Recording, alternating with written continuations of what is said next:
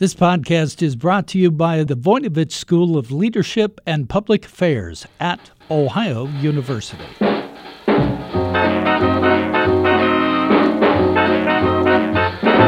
Hi, everyone, and welcome to Jazzed About Work, where we talk about everything that might have an impact on your career. I'm your host, Bev Jones. I'm a career coach and a writer, and my new book is called Find Your Happy at Work. It's about moving past boredom and frustration and creating more success and satisfaction in your work life. Today, we're talking about intuition and how cultivating intuition may enhance your career and your life. Our guest is Karen Hager. She's an intuitive guide who started out as an actor and a publishing professional, and then went on to study in an Episcopal seminary. But instead of being called to the ministry, she stepped away to forge her own career path. Now she does private sessions with individuals who are looking for intuitive guidance to help them trust their inner selves. She also has a popular radio show and podcast called Out of the Fog, and she finds many ways to teach people about how to cultivate intuition. Karen will talk about how intuition and compassion are critical to your career, and she'll share tips about how you can strengthen your intuitive skills and your awareness. Karen, you have created a really interesting career focused on intuitive guidance, but you started out on a different kind of path.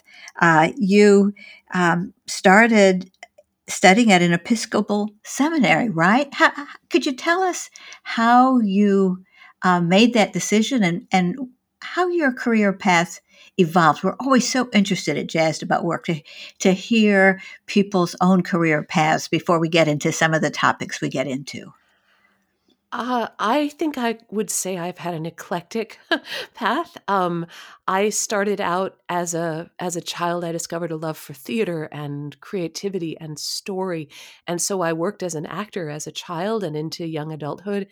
And also I worked in publishing. Gosh, I had a kind of a short sojourn in a kite store in San Francisco's Chinatown.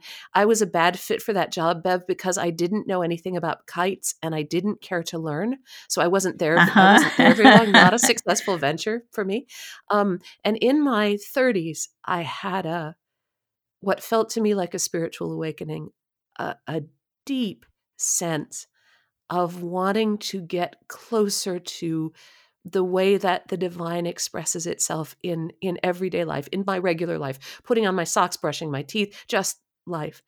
And the questions and the feelings that brought up in me led me to the Episcopal Church. And from there, after some time in the Episcopal Church, I was put forward and was able to do some work there. And that landed me in a place where I was sent to seminary to train to become an Episcopal priest. In that church, it's a very long process. My time in seminary was made longer because I was working full-time as I went to seminary. So I was working in the publishing industry in San Francisco and also going to seminary. When I got almost to the end of that time, and it was transformational, my time there, I met so many cool people. I got really good training as a counselor. I learned a lot about theology and liturgy and all kinds of stuff. Got to work and teach in tons of different kinds of communities. At the end of my time in seminary, I realized that I was being called to something more expansive, but I didn't know what it was. And I left seminary, which is one of the bravest things I think I've ever done, because that path is laid out for you. You follow it to the end. There were people wanting me to finish the program. I left because I knew it wasn't right for me. And after that, Bev, there were a few years where I continued to work in publishing. Our first son came to us. And it wasn't until almost 10 years later, in my early 40s, that I had the experiences that led me to start to take my gifts and my training and use it toward providing intuitive listening and guidance for other people. So I've done this all backwards, and it certainly is not what I thought I would do when I grew up. Well, I love people who have interesting career paths in that they go in different directions. I think it's like having a diverse circle of friends. If you have a diverse circle of experiences, and particularly working experience where you really put yourself into it, it's possible to trigger insights that you wouldn't otherwise have. So just perhaps the diversity is a part of what brought you to where you are. So where are you? I know we've spoken before, and I've seen your website, and I've heard you on the radio, but I don't feel confident that I could describe to our listeners what you do and what your career is today. Well, let's see how well I do, because it's one of the things that's always led me is I have an insatiable curiosity. And the heart of what I do is to open space for people who are looking for one-on-one intuitive guidance about their path. That's different than fortune telling. It's different from, I don't know, you will meet a handsome stranger, or in an hour and a half answer the door and it's your partner. It's different than that. What I provide is intuitive guidance for people who are in transition. So people whose lives are changing, whose hearts are changing, who want more, want something different. And one of the things that I can do with my intuitive ability is kind of shine a big flashlight on their life path and help them see what's coming up, what their choices are, because I'm all about free will choice, what their choices are and how they might shape that path to get to the results or the outcome that they're looking for. And the heart of my work is being one-on-one with people, and I do a lot of private sessions every year, who are looking for that kind of guidance. I also have taught intuitive development for well over a decade now. I offer lots of other classes. I try to teach and offer different modalities of connecting with what I'm going to call the divine, with spirit, so that people who want to grow can find fun, light ways to do that. So those are some of the things that I do. I'm also a mom to two amazing man children. I've been married to my partner for, 36 years now. And I've built this business, I think, from my curiosity and my genuine desire to hear other people's stories and connect with them. Well, I want to focus in today on career issues because, of course, we're all about career here at Jazzed About Work. But I think intuition plays such a role in leadership and getting along with your colleagues and professional development. You know, I'm an executive and a career coach, and I came to this after a number of careers myself, including being a lawyer. And as a lawyer, I had to kind of train myself not to go with my gut, to focus very clearly on the law and, the analytical issues that the clients wanted. And when I made the transition to being a coach, I started noticing these little impulses that I guess I always had. I guess intuition, things, good questions and things like that. I noticed I had to kind of give myself permission to notice what I'd noticed. Is that common in people, that lots of careers, people actually try to squelch their intuition and it can interrupt their ability to connect with their colleagues and everybody else? Yes, I think that's very well said. We are often taught to or told to ignore our intuition because it's weird or it's vague or it's not businesslike or it's not structured enough. When the truth is, Bev, that when we open up to our natural intuitive awareness, we can assess opportunities. We can feel into our natural way of knowing and understanding people. So, for example, if I'm leading a team and we're working on a project, I can use my intuitive ability, not to read anybody's mind, but to look at this person and say, I wonder if they might perform better in this kind of role. I'm noticing when I really let myself sit with and listen to my coworker that their unhappiness about being passed over for that promotion, for example, may be affecting their way that they perform on this initiative that we're working on. We can use our intuition to gain insight and to expand the opportunities that are in front of us. So if I'm given a new initiative to lead or a new team to lead, I can use my intuition to sit with and listen to that inner guidance that helps me do a better job, see farther, plan better. And intuition is meant to be used hand in hand with our logic and our discernment. Intuition goes hand in hand with business sense, with leadership. Intuition goes hand in hand with curiosity and compassion. There's so many directions I want to go now. One of them, I'm just going to note that recent research into how the brain works and how people work and how connected all the realms of our being are have really changed our understanding of our analytical thinking and the other ways to approach things. And it turns out that being analytical is just one small part of our ability to perceive things and to process things, right? And so all the things we're learning about psychology now is that even if you don't have any spiritual leanings or belief system that you want to tap into, science says that we are people who can learn to be curious through lots of ways, and our whole being, our mind, our body, our emotions, all are able to pick up information. Is there kind of a convergence on how we're now looking at how people function and what you're calling intuition? Yes. One of the things that happens when we shut down any part of ourselves, any time we shut something down, the path becomes narrower. When we allow intuition, we allow strategy, we allow skepticism. I love skepticism. Hooray for skepticism. Healthy skepticism helps us ask the questions that move things forward. When we allow all that together, we live richer, fuller lives. We're at a time in our history as a society when things are being broken down into smaller and smaller, narrower and more narrow pieces. And when we do that, we limit our potential and we limit our performance.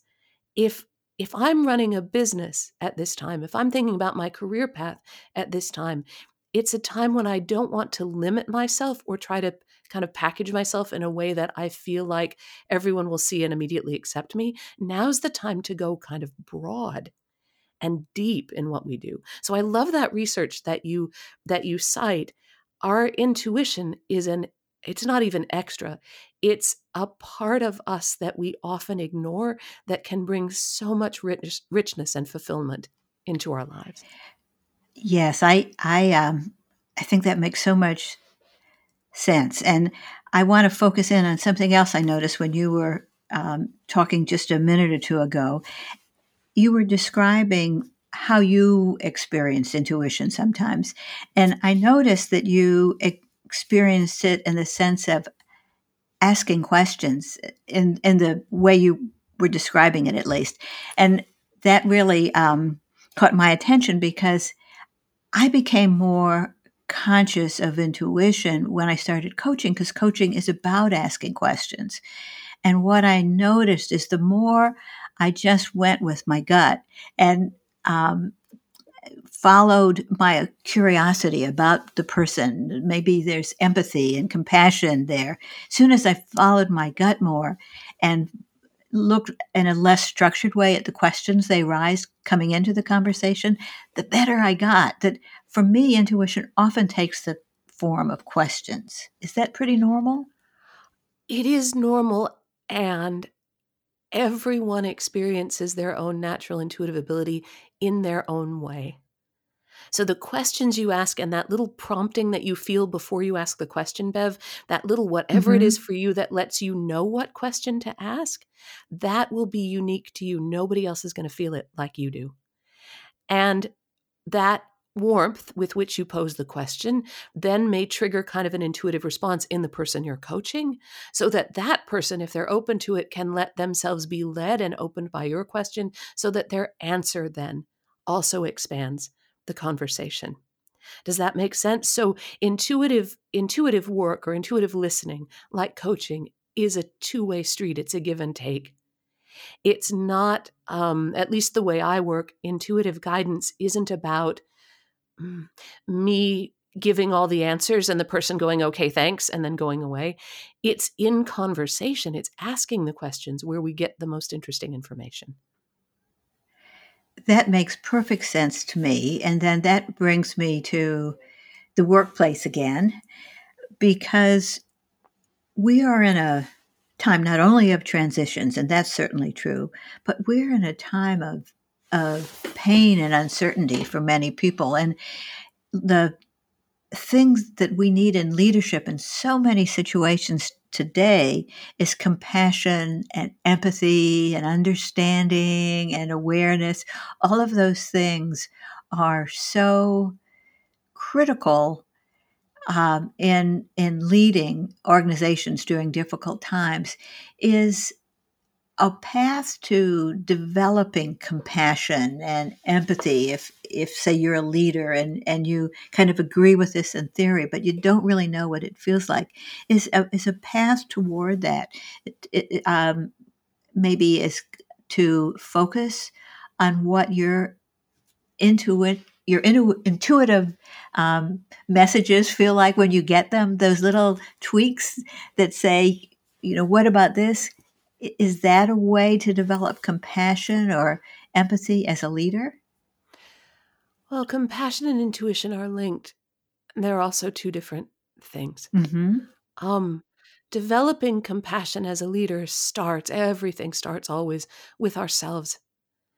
And I can't hold kindness or understanding for the team that I lead unless I have developed a practice of holding some kindness for myself. We're always nicer to other people than we are to ourselves, or almost always, or at least I am, right? I'm horrible to myself and nice to other people most of the time. But that practice of compassion starts by allowing ourselves to be okay with who we are, to be a little bit kinder to ourselves. And one of the things that happens when we start to practice compassion for ourselves, that naturally opens things up so that our intuition, that extra knowing that I just knew she was the right fit for the job, or I knew it was time to go, it allows space for that to flow in. Otherwise, we shut that down with harshness often. I did that for the first 40 years of my life. Oh, that can't be right. Oh, that's nonsense. Oh, stop it, you big unicorn lover. What's the matter with you? We shut it down. And finding that compassion helps us first for ourselves, then that helps us use those gifts for other people. As a leader, and I work often with people who are heading large companies with multiple teams and multiple layers of activity and multiple strategies, it's hard to be compassionate for people when they are feeling separated and scared and alone and unsure. And it's hard to be compassionate for ourselves when we are feeling separated and alone and unsure. So the first step is to address those things in ourselves so that we can then project that confidence, that insight, and that compassion out to our team so that we can get whatever it is we're there to do, so that we can get that done.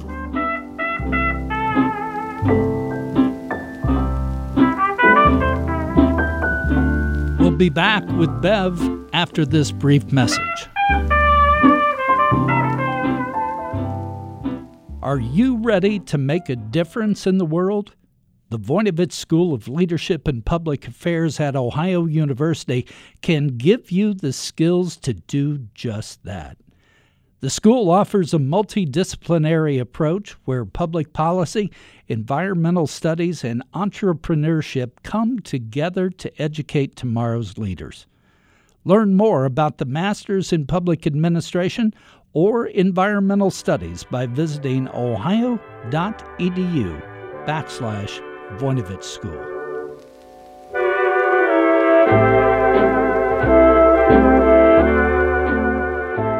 I totally agree that taking care of other people starts with yourself, starts with caring for yourself and being compassionate with yourself. That well-being, including self-care for all the realms of your being, is sort of a critical base for developing all your leadership and your collaborative skills. But I'm now thinking, all right, say somebody agrees with that in theory. We have listeners wondering, all right, how do I do that? And I'm thinking that it's always good to have some good starting points for being gentle and caring of yourself. And one of them I've noticed that you certainly have explored is meditation. Can you explain how that fits in the picture of your practice and in your own practice for yourself? Um, I'd start even at a deeper level in meditation. For listeners who are wondering, how do I find that compassion? How do I find a moment? It starts with a breath, one single breath. It's free. You don't have to buy anything. You don't have to put on special clothes or ring the meditation bell.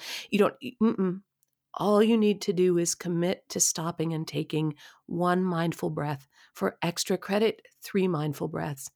One of the things when I'm working with people to help them develop spiritual practices, daily intentional things that they do to stay connected, one of the things that I hear often is that people want to jump right into meditation.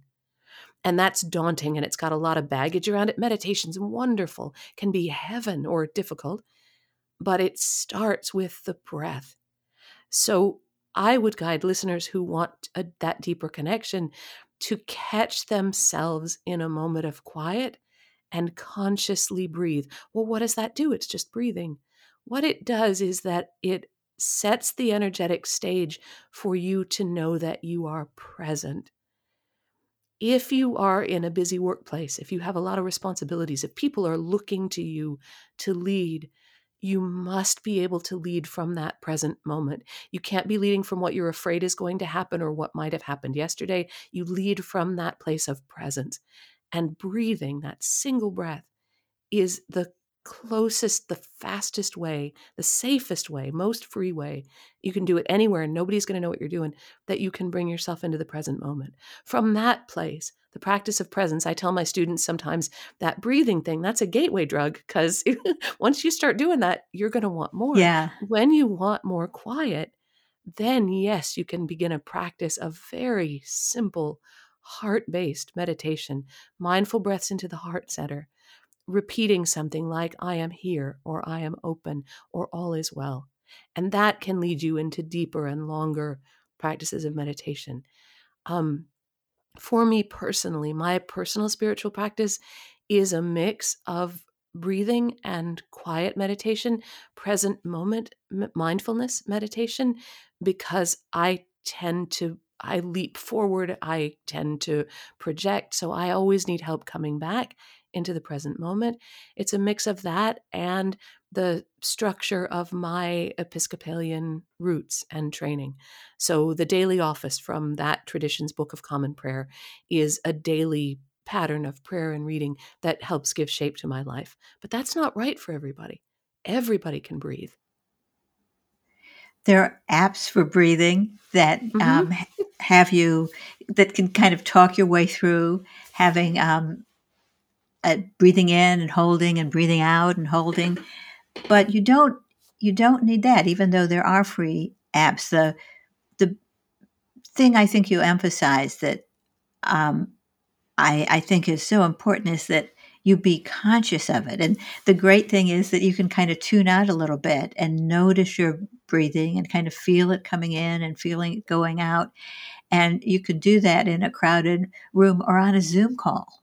And nobody can take that away from you. So it's so portable, this awareness of breathing, isn't it? And it doesn't require allegiance to any particular teacher or thought process or spiritual path or what your beliefs are about.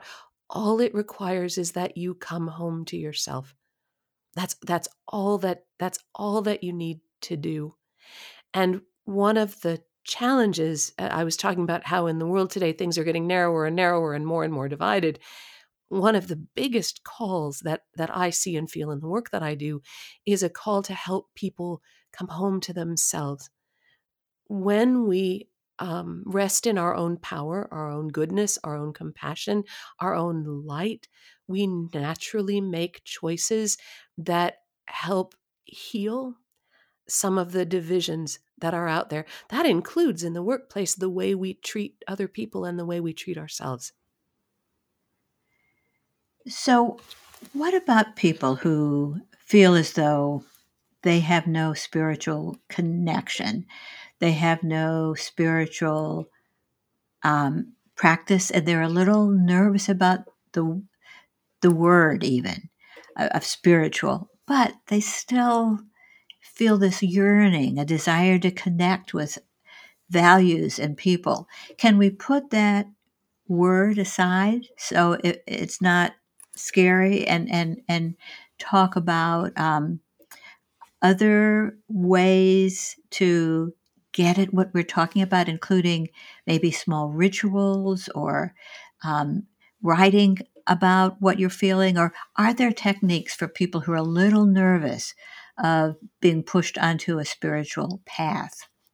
Oh my gosh, yes. And here's the most important part.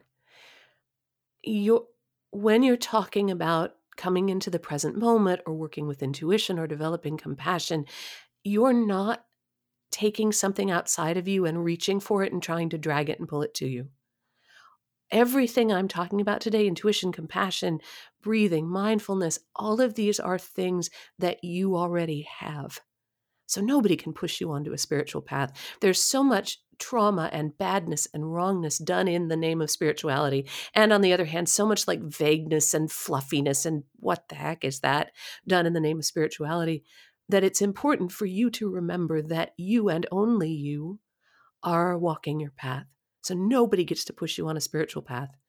If you want to put that word aside, you might focus on things like the idea of service, for example.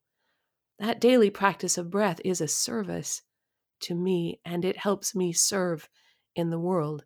No matter what we think about, in quotes, spirituality or what our experience has been, we all are good people wanting to make the world a better place. How can I serve? How can I open up to more service? Something that helps, that I have found is a helpful practice sometimes for people who carry trauma around, in quotes, religion or spiritual practice, or resistance to those practices, is to begin to do a practice or a little ritual that allows you to be engaged physically as you are also engaging mentally and emotionally and intuitively. So walking a labyrinth is one of the best, or walking meditation of any kind is one of the best things somebody can do to start to engage that, in quotes, spirituality muscle without any baggage. Labyrinths are lovely because, of course, they're not a maze. It goes around and you always end in the center. If you have a labyrinth near you, go walk that labyrinth. Just breathe as you walk. Feel your body moving. Feel yourself connecting with the earth that you walk on. That's a beautifully restorative practice, and it doesn't ask anything of you other than to show up for it. And if you don't have a labyrinth, go walk in nature. Have that same kind of grounding experience. Writing can be, I teach a process that I call guided writing. That's a process where you set an intention and then you just write for 3 minutes. It's like free writing, but with that intention that I'm doing this writing to connect energetically with what I would call my guides, my team, my spiritual support team. That's not meant to be scary or unicornish. That's kind of how I think of it. That inner knowing, that what Sark would call your inner wise self. The practice of writing is wonderful, but if you know you have baggage about writing, if somebody's told you you're not a very good writer, or you didn't spell this right, or gosh, that's messy, a writing practice might not work for you. So choose a practice that matches what you already enjoy and do that freely, because no one can force you. I'm going to describe a sort of an experience that I had also starting coaching, and see if maybe this makes sense and is consistent with what you're describing. When I left law, I wasn't going to go after clients the way we did in the law firm, which is to grab them, to get them, to convince them. It was a very rough and tumble process sometimes, going out and getting clients. And what I found as a coach is that doesn't work with this kind of practice. That the way I found early on I could attract clients was to change myself. And so I became not a grabbing machine, but I tried to be kind of a magnet.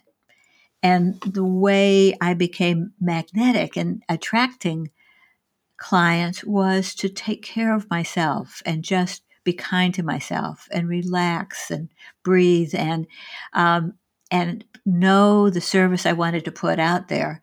And then the clients started to come. And I know this may not make sense to people with other kinds of businesses, but for me, ever since I started, it's always worked. Whenever, I wasn't sure things were going right, or maybe a big contract finished or something, I always have just tried to put myself in the state to be of service, and that seemed to work. Is that part of what you're describing? It starts with self-care and putting yourself in shape for intuition and success and all those things to happen? Yes, it takes real courage to show up with authenticity and transparency, to be of service. That takes courage, and that courage is built from your inner practice of compassion. So yes, when you are talking about magnetizing your path, I'm bringing success to my business, I'm bringing harmony into my family. Part of the way you magnetize that path is by showing up courageously with authenticity and transparency. And that, as I feel it, applies if I have a business where I'm selling widgets, or if I'm offering intuitive guidance to people, or if I'm a lawyer. If I show up as I am, people will be drawn to what I offer. The people who resonate with what I offer will be drawn to it. I don't have to grab or chase or pretend. All I need to do is continue to show up truthfully. It sounds easy. Of course, it's devilishly difficult, because as people, we love fooling ourselves and twisting it around and questioning ourselves and being anxious. But it takes courage to do that. And the foundation for that courage comes from some of the practices we've been talking about. That is so helpful. Well, Karen, I love talking with you, and I always start out thinking I'm going to go in one direction, and then we go in other directions. I think we're about out of time, but do you have any suggestion for listeners today who might feel like, oh, this is interesting. I want to learn more. Can you mention your site? I know you have some free activities. Can you point them in a direction for learning a little bit more about what you do and about the kinds of things you do? So you can always find me at KarenHager.com. And that's where you find the classes that I'm offering. You can book a session. You can dig into my bio there. There are a couple of classes available for download, and I'm always teaching new. I love to teach live because I love the energy of that. So there are always new live classes popping up. So that's at KarenHager.com. The most important and the best thing you can do to start to connect with your own intuition is to start to listen to yourself. Give yourself some credit.